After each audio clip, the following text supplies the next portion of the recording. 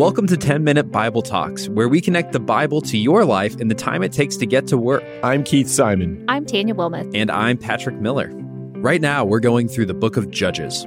If you haven't subscribed to our new podcast, Truth Over Tribe, I'd encourage you to take some time and go do that right now. We've got interviews about culture, politics, and the things you really care about with people like John Mark Comer, John Tyson, Os Guinness, and many, many others. It's going to be a great podcast. I've been excited about the interviews and the topics that we've taken on. So stop right now, go subscribe to Truth Over Tribe on your podcast player. When you compare the Hebrew Bible to other ancient literature, it's remarkable how different it is. A different set of values, a different way of seeing the world. It's full of resistance to the idolatrous practices that ultimately lead to injustice. Now, one way that the Bible is different includes its orientation towards patriarchy. Now, on the one hand, the Bible was written during a period where patriarchy was the norm. Patriarchy, if you don't know what that means, is basically the universal control of men over society, family, households, and over all women in general. Men were the arbiters of right and wrong, whereas women were essentially property that could be dealt with as such. Men dispensed or they withheld justice. Women usually had no role in the court. Men told people what to do and to think, whereas women were expected to be submissive and hold their tongue. Men led their community from the smallest units to the largest units. And this meant that ancient literature was basically by men, about men, for men. While women sometimes showed up in the stories, they were rarely main characters, and they were mainly objects to be used, traded, fought over. You can think of Helen from the Iliad, for example. In the story, she's the most beautiful woman in the world, and because of her sexual allure, the Trojans abduct her. Now, the Greek armies, they respond by following a guy named Agamemnon, and they sail to Troy to try to take Helen back. So you could say that the entire story of the Iliad, one of the classics of the ancient world, is about a woman. And yet it's not really, is it? It's about seeking after an object. And this object, Helen, she exercises very little decision-making power. Helen's destiny is ultimately in the hands of men at war who do with her as they please. Now juxtapose that story to the story of Deborah in Judges 4. Let me set up the context here. Israel is being oppressed by a Canaanite king whose name is Jabin, and he has a general, a great general, named Sisera. After 20 years of this, Israel finally can't take it anymore, and they turn to Yahweh. And verse 3 says, they cried to Yahweh for help. How does God answer? Well, as it turns out, God had already been working. He already had someone in place, but it wasn't a man. It was a woman. It was a judge named Deborah. Now put yourself into the patriarchal world of the Bible, where men are in charge, make decisions, dispense justice, and women are on the sidelines. Put yourself in that world and now read what God's word says about Deborah. Judges chapter 4, verse 4. Now Deborah, a prophet, the wife of Lapidoth, was leading Israel at the time. She held court under the palm of Deborah between Ramah and Bethel in the hill country of Ephraim, and the Israelites went to her to have their disputes decided. This is crazy, isn't it? Do you see how revolutionary and subversive these few verses really are? Who is leading Israel? Explicitly, it says that Deborah is the one who leads Israel. And she's not just a normal leader, she's also called a prophet. A prophet was God's mouthpiece. They spoke the words of God directly to God's people. So if you lived in Israel at this time and you wanted to hear God's word to you, what was the best place to go? Well, you go to the palm tree of Deborah. You go and you listen to a woman. But it's not just that. The author says that Deborah held court and the people came to her to dispute their legal cases. Again, this is totally wild. A woman is the single officer of Israel's Supreme Court at this time.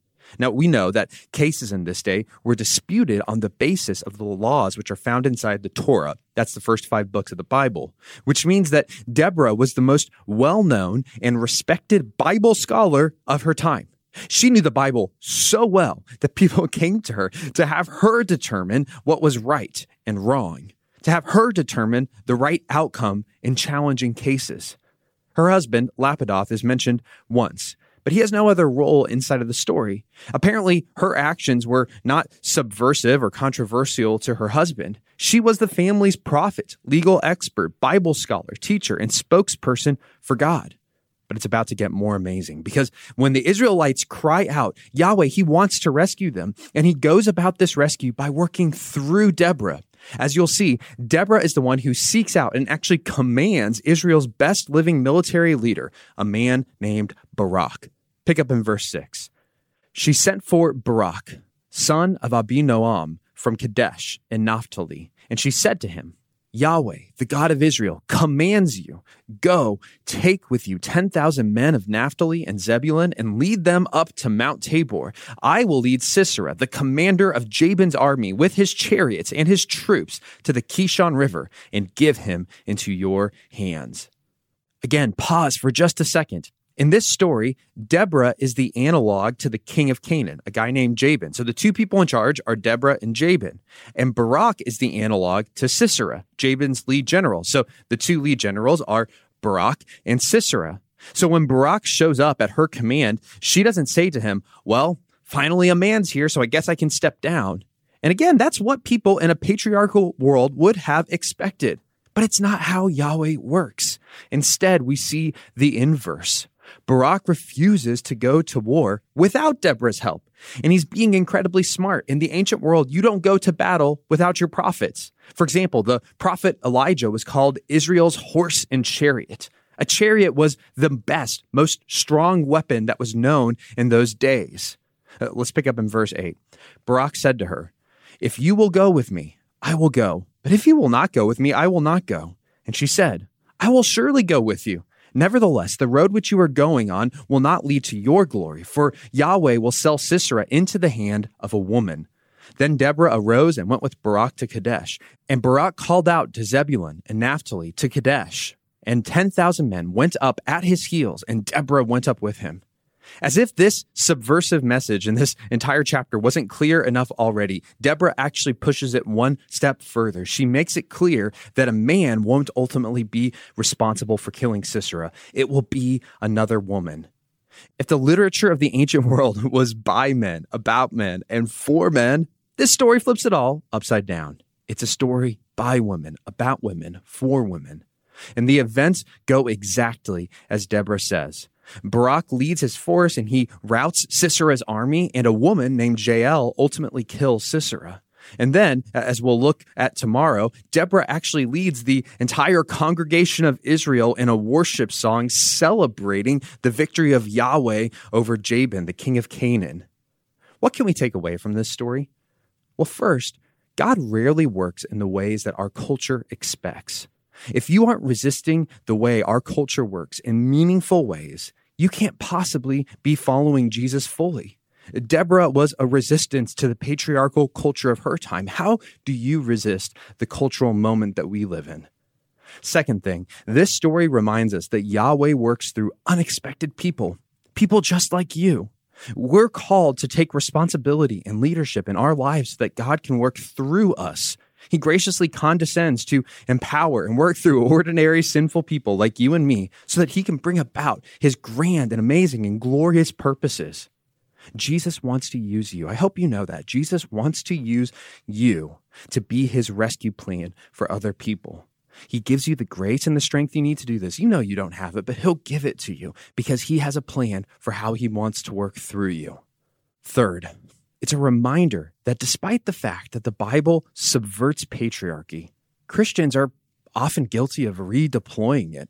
When we do this, we end up becoming like our culture. We end up becoming like the culture of the ancient world and like parts of our culture today. Christians shouldn't be patriarchal. All women can be like Deborah, voices of God in their community, Bible experts, teachers of his word, dispensers of wisdom in challenging situations. And God will often work through women to lead communities and to call other people into action. If you're a woman, don't forget this. If you're a man, look around you and don't forget the amazing women that God might be trying to lead you with today. Pray today that you would be like Deborah, that you would allow God to use you for the sake of your community. Thanks for listening. If you've enjoyed this content, please subscribe and give us a rating. That helps other people find this podcast more easily. Also, ask yourself, Who could you share this podcast with? Texting an episode to a friend or a family member is a great way to help them grow spiritually. If you want to go deeper, check out our show notes for book recommendations.